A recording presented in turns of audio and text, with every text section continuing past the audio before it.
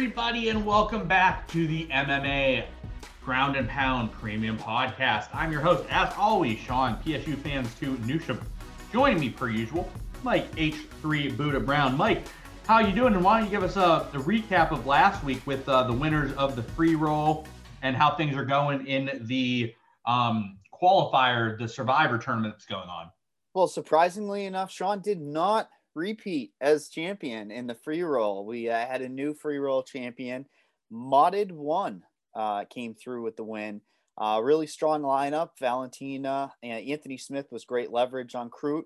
Usman, Sekulic actually lost, so he did have a loser. That's 2 times we've had free rolls, Sean, and people have had losers in their lineups. Jeff Molina really kind of like the big surprising guy of the whole thing, getting 131 points, and Carnelosi, who was the first fight. Man, what a night back, though, with a bunch of fans. Really fun to see. The fighters loved it.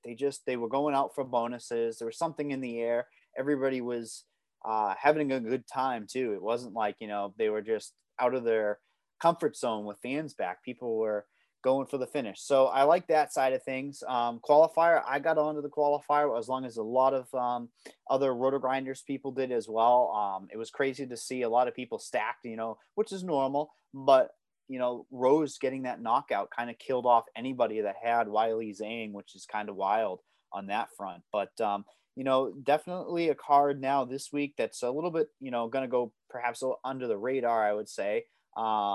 But I do like it. Overall, I think that there's some spots. There's a lot of strikers versus grapplers, which is always a fantastic thing for us because that's what we like for DraftKings purposes. We like to get those points in bunches when they get the takedowns. And, the main event itself is quite a banger, I would say. Definitely. All right, we'll just dive right into it, everyone. As always, make sure you're following along with the Discord for any news and notes that might pop out. And we're going to give you what we have in terms of a schedule, and then that may or may not change as fights drop in and out. First fight of the night, we have Luke Sanders at 8,700 versus Felipe Colares at 7,500. Both of these guys' fights have historically been pretty good for DFS purposes. Colares' 3 fights have all went to a decision, but they've been action-packed. What do you think on this fight, Mike? Yeah, Sean, this is the guy, Luke Sanders, that is the one who broke up with Becky Lynch. Why he did that, we still don't know. His career has gone downhill since then. He's been winning fights until he loses fights. He's got incredible striking, heavy hands, and he wins the first round pretty much every single one of his fights. It's insane how much boneheaded moves he makes in there. Like he'll attempt a takedown, then he'll get submitted. Boom, heel hooks, Darce chokes, you name it. People are putting it on them after, they lose the first round. So he is one of those historic fighters that, yes, we want to be targeting his fights. I just don't think at this stage he's trustworthy. I mean, he's really dependent on that striking base, which, heck, he's going to have to find a finish. Colares has never been finished. That's the big thing for me. If the guy's been showing chin issues or he's at the end of his career, I would say there's a problem. But, Colares has a glaring hole in his actual armor. His chink in his armor is his takedown defense. Sanders has a wrestling base, but has never, ever, ever used it in the UFC. How can you trust a guy who, first of all, makes really boneheaded decisions in the ring in there, and then second of all, has never shown the grappling chops? I think it's a path for him to actually win this fight. It's definitely a fight I'm going to be targeting. First fight of the night, buried on the card. Let's hope we can get some lower ownership. There's already value on Colares' money line, 7,500. It's like plus 120. Money's going to continue to come in because of the way Sanders has completely lost his fights when he's winning.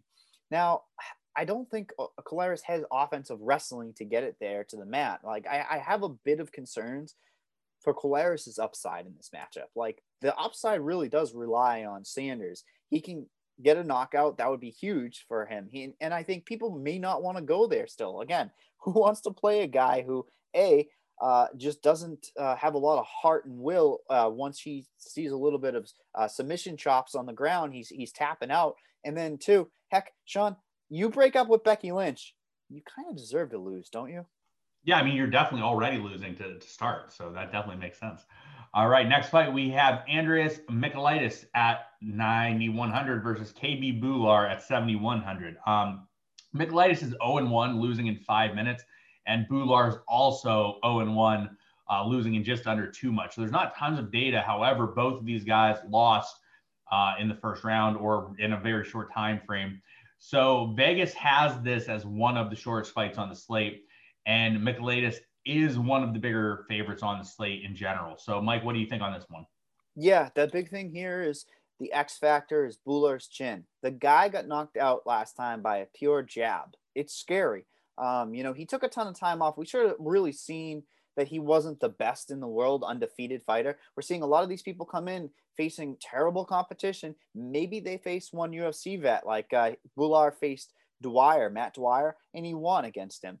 That was big win, on paper. But again, Matt Dwyer, end of the career, a lot of durability issues. He went 5 rounds against Bular, and Bular looked, I guess, okay. He's just not well-rounded. He doesn't have all the tools to win his fights. And when you get knocked out by a pure straight jab, it's really concerning. So I do understand the total on this fight, and it's rightfully so. These first 2 fights present a ton of fantasy upside. I don't think anybody's going to want to play Bular. And I mean, I don't know. He's an intellect. He's very smart. Outside of the cage and inside of the cage, he fights a smart game plan. But I don't know how he really does win a fight like this. Like Michailidis comes into this fight really strong, potent finisher in the first round. I thought the guy would be not really like a potent finisher. When you look through his record, he has been getting the finishes. And the reason being is because he comes from a Greco-Roman wrestling style, and that's where that base comes through. These guys have great hips. They have power in their hands. He only had 23 significant strikes in his first fight or so, and the crazy ending to that fight was Modestas Bukauskas hit him with basically a 12-6 elbow behind the head as the bell rang. Remember, the door opens, Michailidis, boom, falls out of the cage. Well, I mean, anyone that gets hit in the back of the head is most certainly going to be out of it. And I would say he stumbled out of the cage because the guy opened up the cage kind of behind him, so he just kind of fell out. I don't know if he was really knocked out, Sean. I tend to think maybe he was stunned a little, but he doesn't show any durability issues. So, that's not going to be a path for Bular to really finish Michailidis. If Bular wins, he's going to be an okay play just based on those 3 rounds of racking up points. I just don't think he has grappling upside either on Bular. Now, minus 115 inside the distance, Michailidis is the strongest inside the distance play on the whole card. You should be looking there. And I think people are going to be going there instead of the strong Stricklands that are going to be coming up. So I really do think he's a strong play on this card because he's got a well-rounded skill set. We could see those grappling chops come in. Heck, if he gets top position, he'll just knock out Bular from top position. And I'm really sure of that. I really like his price at 9,100. It's going to continue to be bet down through the week. So keep an eye on those side of things. But if Bular presented a little bit more tools to win the fight, I'd love to take some stabs at him, but I can't at this price tag. Yeah, that makes sense. I mean, it's difficult if you're not going to win very frequently to get in there, but it's a better option than the next fight with Loma Lukbunme versus Sam Hughes. Loma is the biggest favorite on the slate at 9,400 and Hughes is at 6,800. However, the issue is the upside is incredibly limited. So I'm not expecting a great result here. So do you see anything differently with this fight? Otherwise, it sort of seems like a stay away for me. Oh, 100%. It's your classic highest price fighter that just lacks upside. We always talk about it. Broken record. We have to be broken records. We're looking for finishers, potent finishers or pillar to post grappling, which we'll talk about another fighter later on that presents that upside. Lukbunme just really doesn't have that pillar to post win this fight all the way, grappling chops. She has fantastic Muay Thai. She comes from a Muay Thai background that's going to give her a huge advantage. I think she wins based on volume here. There's not going to be enough volume to pay off that price tag. 9,400, you're going to need a finish. And 2 decision wins, 65 and 77. Now let's look at the side of Hughes here. Hughes kind of, comes into the UFC late notice. We have to remember it was late notice. And didn't really show much of anything. I mean, there was in between the rounds, first and second, you never see a finish, in these women's fights that are expected to go to decision. She basically says, no, I can't continue. And that's concerning. I don't want to put my money behind a fighter that is willing to quit. I mean, you get into the UFC, You've worked this hard, Sean. I don't want to put money on a girl or a guy that is going to quit in there. I mean, concerning enough, she was getting hit at will on the feet, and that's going to be how she's going to lose this fight. I think the X factor is you're going to have a full camp for this girl, Hughes. Perhaps she has a grappling advantage. I think that might be a path for her to win this fight. Am I concerned about it? Not too much, because I think Lupome, with that Muay Thai base, we've seen, Muay Thai fighters be pure Muay Thai striking, not do too well against, the takedown defense and historically. But like as these years are going on, there's totally going to be a lot better. She's 72% takedown defense, so I don't think there's a lot to love in this fight. I think it goes to the decision. I actually, I keep talking myself into taking some punts on Hughes because I don't think anyone's going to go there. And rightfully so, the line is pretty darn wide for what it is. It's kind of a buy low spot for Hughes. I'm not touting her to win the fight. I think Lupume wins a very low scoring for fantasy purposes fight here. And there's definitely better spots on the card to look. Yeah, and that's something I think they need to do in terms of they need a more dynamic pricing pattern. You can't just price everything in terms of who the biggest favorite is, who the biggest underdog is. That's it, done. It just is a shame when you price people that are big favorites that don't win in the way that you traditionally score, that you really can't play them. If Loma was, let's say, 8,700, you might be considering that compared to 9,400, where you're just like, I can't play it because it's just never going to pay off. So the two glaring things that I see on Twitter all the time is that type of pricing where, hey, it's straight money line, Sean. Money line doesn't dictate fantasy output. So if we had, grapplers priced up, the strikers that have the finishing upside, that middle 8,000s, and then like the guys that are going to go to decision and just hopefully have a striking fair, be those 8,000s, that would be the fair pricing. The other thing I keep seeing on Twitter, Sean, is the fights that are canceled, and then there's say they go on air at 7 and lock is at 7. There's a fight that's canceled, and then there's a 15-minute buffer that I guess the average fan is saying, I can swap. There's plenty of time to swap. Problem is, once the ownership is shown, Sean, you cannot let people change. The pros will have such an advantage, and people that know how to gain an edge will gain such a bigger edge. And I don't think late swap is a way that you can fix things, because pros will have even more of an advantage. I think you can kind of back me up here with saying, if they're able to play the early fighters and then change, they can basically hedge out of each single fight and make their way all the way to the optimal lineup almost every single slate. Yeah, that's something that's been discussed before. And so the problem is like the Sharks and the high volume players, they know that if late swap is there, they have a massive edge, an even bigger one than they currently have. The problem is the people that want late swap, a lot of the people that are really begging for late swap, they don't understand that for most of them, it is a big negative to have. For example, if I'm playing DFS, or let's say college football, I don't leave my computer for 15 hours on a Saturday. If you leave your computer for 30 minutes to go pick up dinner, or you go to movie with your wife or anything like that, you're at a massive disadvantage to me. Same thing would come into play in UFC. Let's say you want to go have dinner with your wife on Saturday night at 6 p.m. Well, you're killed if something happens. So it's just people don't understand how big of an issue it would be for their own good. And the sites adding a late swap for a sport like this would really be a detriment to them. 100%. It would actually, it goes against what they want. The only thing I can suggest, and I've only thought of, is maybe a bench fighter, but even that kills the game in itself. We'll talk about that later on another pod. For sure. All right, on to the next fight. We got Kai Kamaka versus TJ Brown. Kamaka is 8,400 and TJ Brown is 7,800. So it's a pretty even price point game. However, Kamaka is a 2-1 favorite in this fight, but Brown is just as likely to get a finish if it ends before the decision. So both of these guys have some good appeal to them. What's your favorite in this spot here, Mike? Well, I mean, it's not because the guy's name is Brown and mine is too, but when you have these potent grapplers that just attempt so many takedowns per fight, you have to look at them. They're elite plays on any single card that they're on. He's attempting almost 5 takedowns per fight, In one of his fights too, when he first came into the UFC, he had 7 takedowns. Of course, what's the problem? Durability. The guy tends to gas out and tends to not have a great chin, find himself in trouble the later the fight goes. That's a problem for us. We don't love to see that.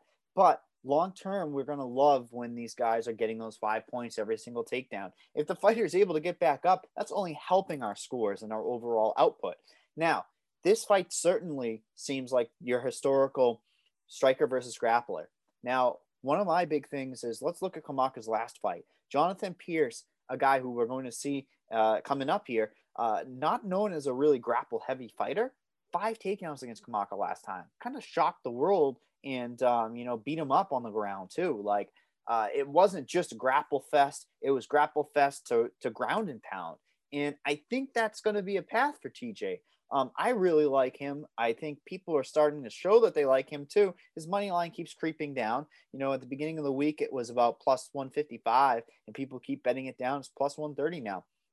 It'll close even closer because people want to back these grapplers that have the direct path to victory. Now, let's talk about this fight as a whole. I think it's one you're going to have to target. Kamaka wins this fight. Like you said, he has a great striking base. He's got that Hawaiian heart. He's got heavy hands. He's got output on the feet. I just think he's got to keep it there. 37% takedown defense, not great at all. So I have to tout Brown because of that grappling chops. But you have to know that if Kamaka wins, he probably is going to be just as strong of a play as Brown. So that makes this fight as a whole a massive target. Everybody on Twitter keeps joking around about Brown, but I mean, I think he's going to be highly owned. And I think the percentage of times that his fights bust are so little that you're going to have a piece of this fight. So, I mean, I understand that Kamaka is, less of a chance to finish this fight than Brown because Brown can't get that top position and find a finish, by submission or by knockout. I think Kamaka has that same type of upside. And that line seems to be off on my side of things too. So I like this fight as a whole. Give me the grappler pretty much 9 out of 10 times, and we'll have an even stronger grappler coming up later. Definitely. All right, on to the next fight. Moneyball 16 has this as the third best fight to target on the slate. We have Gabriel Benitez versus Jonathan Pierce. Benitez comes in at 8,800 and Pierce comes in at 7,400. It's expected to be the third shortest fight on the slate. Pierce has only fought twice in the UFC, but they've been very good fights from both a striking and grappling perspective. So do you like this fight that much, Mike, or do you not as interested? You have to like this fight. Again, it's one of those classical. Gabriel Benitez is great striking, that Mexican heart, the boxing, and he packs a punch. He can hit, and he's either basically finishing or getting finished. Now, he does mix in unanimous decisions in there. That's a little bit concerning for me, but I think the way that Jonathan Pierce actually fights is going to dictate the whole pace of the fight.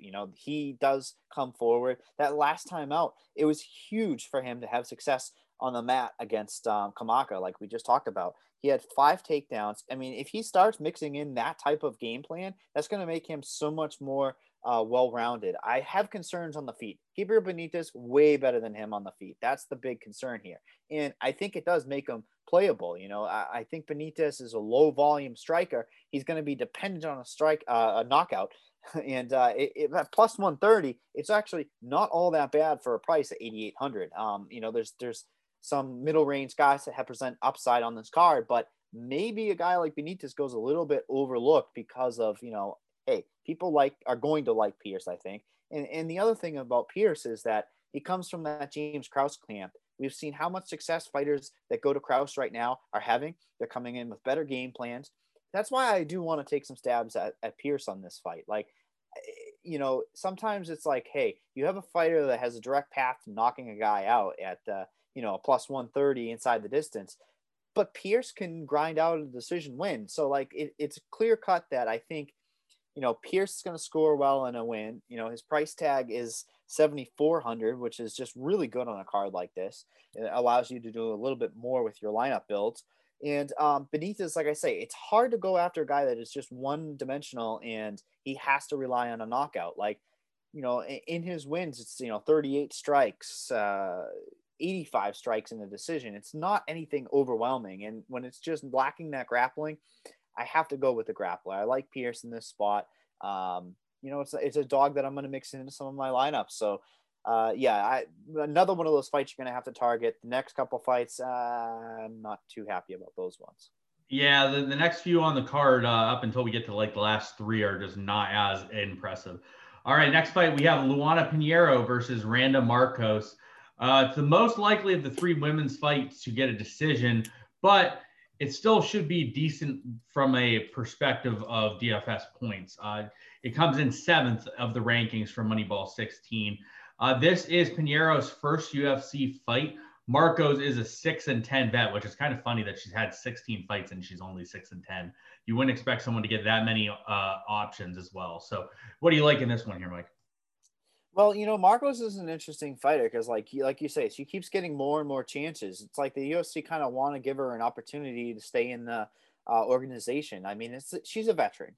She's a crafty veteran at best. She can mix in some grappling chops. She sometimes just makes boneheaded decisions just like anybody else does in there. Against a BJJ girl, she wanted to take her down and Dern, and boom, she got submitted right away on the mat. Like, that's just not the decision making you want to get behind. In this fight, like you said, she's going to be going against a striker, a pure striker in Pinheiro. Pinheiro's been a potent finisher on the regional scene, and you want to see her taking out these lower level competitions, but she really hasn't faced anybody quite well like Marcos. So, like, on paper, like, say it was a straight bet, I'd be scared as hell to take either side of the fight like this. And that's why I think actually, for a DraftKings purposes, it gives us some upside on it, because both of these girls, Looks like you cut out there a little bit, Mike. So I'll get going. Oh, it looks like you're back. Go ahead, Mike. Yes. So Pinheiro is a striker that is going to rely on, again, volume and a knockout. Marcos is going to win her fights in this particular matchup by grounding Pinheiro. Pinheiro really hasn't shown grappling chops, and really we don't know what she's going to be if she gets down on the bottom. So I don't know if I have the faith in Marcos to go in with that game plan and just get, say 10 minutes of ground control. I don't know if Pinheiro's going to be able to get back up, but I like mixing in both of these girls in my lineup because I think this fight goes overlooked. Like I say, I'd be concerned getting behind either of these two girls with a lot of faith. But hey, if Pinheiro catches her, she might knock Marcos out. That's not out of the realm of possibilities. So I do think it's a sneakier upside. But again, I don't love getting behind a minus 185 to go to the decision fight. That's a women's fight that, again, should stay on the feet. And I just think that Pinheiro wins the decision here. So I don't have a lot of faith in it, but I wouldn't hate you for mixing in a secondary either or side of this. And again, it's easier to play a Marcos on a slate like this that allows those middle range fighters. Definitely. All right, on to the next fight. We have Poliana Botelho versus Luana Carolina. Botelho comes in at 8,900 versus Carolina at 7,300. This one is a bit worse than the previous fight to me. These fighters have fought at a pretty decent pace, but it's incredibly likely to go to a decision here. So is there anything that you're going to go with here? I will say the plus side for this fight is the ownership shouldn't be too huge on either side here. So you can get reduced ownership here. And rightfully so, Sean. Like, this is one of your classic fights that is a woman's 3-round striking on the feet. Like, I don't know if Botelho is going to be able to get those takedowns. Like, she's at American Top Team now, which is fantastic to see. She presented an opportunity with that inside of the distance line that would help back up our point to get behind her. And, say that was like a plus 150. I'd love to get behind that. But she doesn't attempt a ton of takedowns either. It's about one per fight. Like, I think that's a path for, Botelho to take Carolina down and control and win this fight. Now, Carolina just doesn't, again, one-dimensional striker, kickboxing style. And I think her numbers are inflated because of the competition that she's faced in the UFC. She's got 6.5, strikes per minute, but she's also absorbing quite a bit of damage on the other side, almost absorbing 4 strikes per minute. So, I think she's lucky to be in the UFC, Carolina. That's the big thing for me.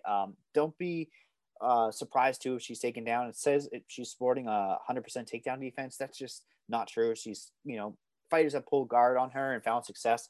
Once the fight does, get to the ground, there might be a reversal, and then Botelho gets some top position. again, I don't think there's a ton of upside. Minus 280 to go to decision. I don't like getting behind a fight like that. Like you said, if there's anything, it would be an ownership play. And I just don't know if Patel is going to land a ton of takedowns. It's not like in her fight, she's landed 1-0. She's gotten taken down by the topper tier, and then she's taken Lauren Mueller down twice. Like it's not the best to see. So I think this stays on the feet, and it lacks a lot of upside. Definitely. All right. Next fight, we have Merab Dvalishvili versus Cody Stamann. It's a 9,000 price point for Merab and 7,200 for Stamann. Really not tons I like here, despite there should be quite a few takedowns due to Merab, who is just incredible at takedowns. So, Mike, what's your thoughts on this fight? Yeah, Merab Dvalishvili, DraftKings Gold. I'm just going to continue. I might have to see if DraftKings can get me some DraftKings Gold like T-shirts or something, because there are just those fighters that are purely made for DraftKings scoring. You get those takedowns, direct path to points. And then let's look at Merab. He gets those takedowns, but he's not a control guy, Sean. He's not that guy that's just going to stay and lay and prey on you. He's letting the fighters get right back up. And when that happens, he's ripping them right back down. It's fantastic for us long term. Now, let's talk about this particular matchup. Cody Stamann, massive American wrestling background. Like Dvalishvili, Georgian wrestler. It's kind of a weird way to say it. You never really hear of that, but he is just like the top tier guy. Like if he were wrestling in the United States, he would win gold medals, I would imagine. Like he is very, very good at his wrestling. Stamann on the side of things, I just don't know. Like he was taken down by his teammate, Aljamain Sterling. And I was concerned about that. Like he was taken down and then knee barred, a very low percentage play. He was ripped apart his knee by Sterling. So, I mean, I don't think that there's finishing upside in this fight, John, but Dvalishvili is that type of fighter that when you're attempting freaking a gajillion takedowns per fight, you have to look at a guy like this. Now at 9K, again, it's a bargain. I have to say it's a bargain. 8 takedowns per fight, he could still land a ton of takedowns. Now, I don't think he faces a striker like Stamann. Stamann presents a little bit of power. He's got decent feet on the feet. And if he's able to keep it on the feet, he most certainly could win this fight. Insane amount of leverage if he wins this fight, too, because I think he starches that upside of Dvalishvili and he kills off, a gajillion percent of lineups because everybody's going to start their lineups with Dvalishvili. Excuse me, it's just hard to not get behind him. Like I have to say, he has to be a first look when you're building lineups. Again, he's in a weird range. He's in a range where there's some finishing upside below him. There's some finishing upside ahead of him. So I do like him on a slate like this. He can break open any slate. And, if I'm going to get frisky, I would play Stamann very, very small percentage and hope he starts as Dvalishvili. And that would be a path to winning this. But, Merab basically hasn't lost a fight in the UFC. He shows 2 losses. They're bullshit decisions that happened. And until he faces like the top 5 of the division, I'm going to be riding him all the way until the end here. Yeah, that makes a lot of sense. All right, on to the next fight. Moneyball 16 has this ranked really high up there as the worst fight of the slate. So we have Sean Strickland versus Krzysztof Jotko. Strickland comes in at 9,200, Jotko at 7K. This one should be a very, very slow fought pace. And this is one of the worst sort of win upside projections that we have seen. I don't remember seeing anything with this low of win projection. So, Mike, can you send any diamonds out of this that I don't see? No diamonds, but it is. You hyped it up to be nothing. It's true. I think the real thing comes down to Sean Strickland is really an interesting fighter. Like it's been a roller coaster ride following him in the UFC. Like he's losing to the Kamaru Usmans. He's losing to Dos Santos in there, but he's looking good against this like middling competition. And the problem is this is a decent step up. Like Jotko is not bad. He throws extremely weird loopy strikes. Like it's a striking fight 100% in this position here. Like, to go to decision is minus 155. And, if one of these guys had an extremely strong inside the distance, I would love to target them. But, Strickland needs to catch him, and I think it would have to be early too. Like I think he has to starch him or take him to the mat and get ground and pound. But there's just not a lot of grappling upside. So I don't love this fight as a whole. It's just weird to me because like people are really looking at not looking at Jocko rather, and it's like Jocko has tools to win the fight. Like he's outstriking a lot of his opponents in his fights, and he's evolving too. He's got 3 decision wins over his last 3 fights. But again, when he steps up to the top tier guys, he's getting knocked out or getting beaten by them. And I'm just not sure that Strickland is really a quote unquote top tier guy. So, you know, if there's any upside in this fight, it's going to have to be on Strickland pushing a pace in here. And like you said, I don't see it. I think it's rightfully so a lower tier one. People might force Strickland in, but when you have a Michaelitis that has inside the distance a stronger line right below him, you have to go there instead of Strickland. Like, you know, there's just no path for him that he can score really well in the first round. Like Michaelitis first round is going to have a huge strong prop to win when Strickland is such a low percentage play to get a finish in the fight. I will mix in some Jocko, and call me crazy, but he allows for a lot of options. Like if you go Jocko, you can jam in a ton of that middle range and still get some top tier guys. So like maybe Jocko wins another one of these crazy split decisions. Like a lot of his fights tend to be split decisions. So I'm a little worried that maybe it's a closer fight than Strickland wants it to be. But overall, not a fight I have a lot of interest in. And you may get low ownership on these guys. Who knows? Definitely. All right. And just for everybody that didn't take advantage last week, we have our sponsor back again this week, Monkey Knife Fight.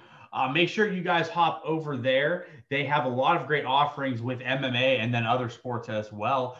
But now through April 30th, when you make your first deposit on Monkey Knife Fight, we will instantly match it up to $100. That means twice as much fun and twice as much cash you can still win. Use promo code GRINDERS when prompted to get that great deal. So yeah, there's a lot of great stuff going on at Monkey Knife Fight. It really is just a different way to enjoy the fights. Maybe you're bored with the DFS version, or you have enough volume down in your contest and you want to get a different way to go at it. You can go over to Monkey Knife Fight and utilize their stuff. So Mike, I know that this is one you're looking forward to from a Monkey Knife Fight perspective. What's your thoughts on this fight? Yeah, overall, I really like this one. And heck, hey, when they give me free money, I like making money on my money, Sean. You know, give me a little bit of free money over here at Monkey Knife Fight. I'll try to make you some more. Ian Kudalaba, 35.5 significant strikes on this fight. Dustin Jacoby, 34.5 significant strikes, basically the same significant strikes for both of these guys. Now, you would think, oh, you know, both guys strikers, based, we're probably going over here. Heck, we are going the opposite way, boys. We're going minus 350 to finish inside the distance. I think a finish here presents itself early, presents itself often here. I think Kudalaba could get a takedown, ground and pound, and boom, this fight could be over. So I think there might be like 10 significant strikes, Sean. The way that Kudalaba fights, he's going to be finished or get finished, and I don't think that presents 3 rounds of striking. So I like the under on both of these guys. I think it's a strong play because of the finishing. You know, heck, Sean, these Monkey Knife fights, they're going off of averages, right? When there's going to be a finish, the unders are going to hit at a high rate. We saw it last week with Rose. Yeah, no, 100%. That's generally how it is transpired. And a lot of the time, if you can really find an exploit like that, like you can find a fight that's going to finish super early. Well, if the fight finishes in 2 minutes, doesn't really matter what they put up as a total for significant strikes. You're going to hit the under. So anytime you find a fight that's going to be incredibly fast, the unders are going to hit really rapidly. Compared to the flip side, whenever you find a fight that's going to go super long into the distance, especially what we talked about last week with 5 rounders, you're going to hit the over quite frequently in significant strikes. So I 100% agree with that. Yep, and let's talk about the DraftKings breakdown side of things. This is a banger of a fight. It has to be one of the best ones on the whole entire card, Sean. Ian Kudalaba, the Hulk, he brings it, man. He fights with a fast pace. He's got Samba wrestling behind him. He's used it in previous fights. I think he very well could use it here. That's why I do like the under in the fight, like we just talked about. Jacoby, really one of those journeyman fighters. I think it really displayed himself last time out.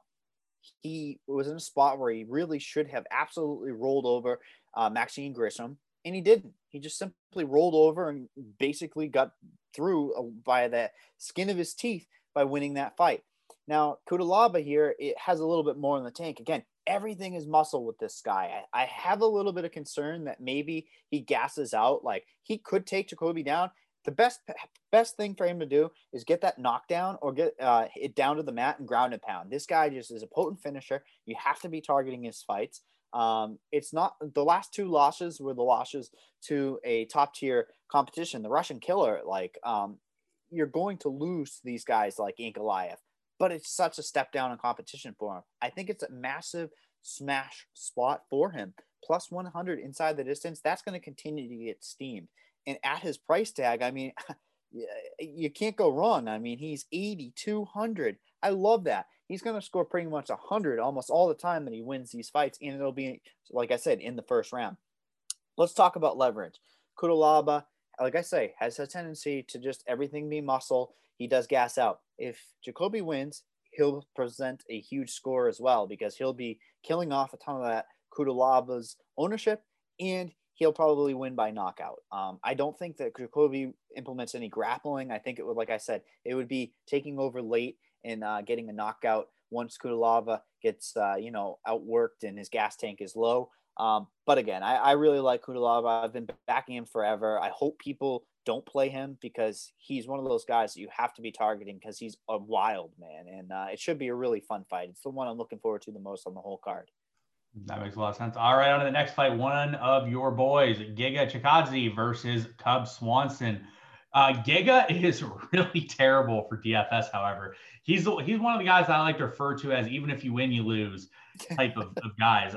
He is 5-0. However, in 5 wins, he is only averaging 72 points per win, which is not going to get the job done. So, is there a different line of thought in this fight? Could he maybe make something happen, or could Cub make something happen? Otherwise, this fight just is not super appealing. Yep, your striker versus striker. The worst matchups for DraftKings purposes, fantasy upside. Giga, yeah, let's talk about him. He's just faced the absolute low tier competition here coming into the UFC. Like, he doesn't present any takedowns really against these lower guys. Maybe he takes them down. Last time out we saw a finish. That was against Simmons, who just simply shouldn't be in the UFC. Cub Swanson, man, journeyman, just a wrestling-based fighter, volume striker. And he's shown a little bit of resilience in his last.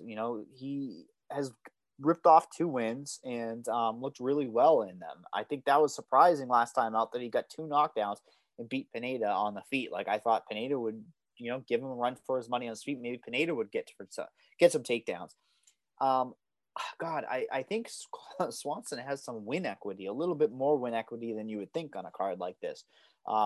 But again, it would be striking based. You'd be hoping for like 100 significant strikes or more. Giga, on the other hand, he's going to have to catch Cub. Like, maybe Cub's really, his chin is worn over the years of battle he's done.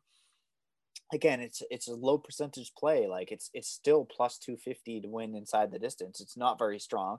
And again, this fight to go to the decision is minus 155. So I don't like targeting fights that are supposed to go to the decision. You're banking on chins, and both of these guys have shown fantastic chins over their career. And like I say, I think if it stays on the feet, it's a massive step up for Giga. Giga has faced this crappy competition when Cub's been facing great top tier competition and been losing to him, but he's still putting out volume against these guys in 3 rounds. So don't be surprised if Cub does win this fight here. I think, Giga is a little bit more craftier. He's got kicks, kickboxing type style versus, a boxing style in Swanson. I don't know. Overall, stay away for me, but I might mix a little Swanson up to, get a little crafty. For sure. All right, on to the main event. We have Jury Prochazka versus Dominic Reyes.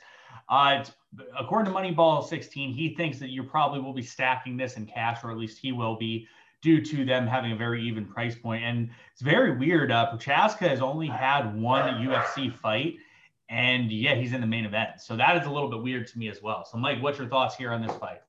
Yeah, he's a wild man. He's certified absolute nutso in there. I mean, the guy was fighting with his hands way down, just throwing little loopy punches, willing to get hit to trade with fights. His last fight or last time out against Uzdemir. It was surprising too because Uzdemir hits pretty darn hard too. Like he did get caught a couple times, but his forward, movement, he just moves herky jerky, moves forward, and he can win fights like this. It's a really, really interesting fight because Reyes was surging up the ranks. I mean, heck, he gave John Jones a run for his money. He outstruck John Jones 116 strikes to 104. It's just like last time out, then he loses to Jan Blachowicz by knockout. It's a massive setback, and you don't like to see a guy like that who, coming off a title fight against John Jones, who looked decent, get knocked out by an old man who's got decent power, but not known for knockouts. So it looks like the UFC is setting Yuri up for a decent win here. I do like that. Like, he has the better inside the distance at plus 115 compared to Reyes at plus 175. And I think it's just because there's so many unknowns still with Yuri. Like, we don't know what we're going to see in the third, fourth, fifth rounds of this fight if it gets that far. Like, and that's the problem, right? Because Yuri, if he wins, is going to have a strong score in the first or second round by knockout. And it's a direct path for him to win this fight. It's just, how can I say, we're all in on Yuri because he's going to get the knockout? I can't possibly say that. You're going to need both sides of this if you're MMEing.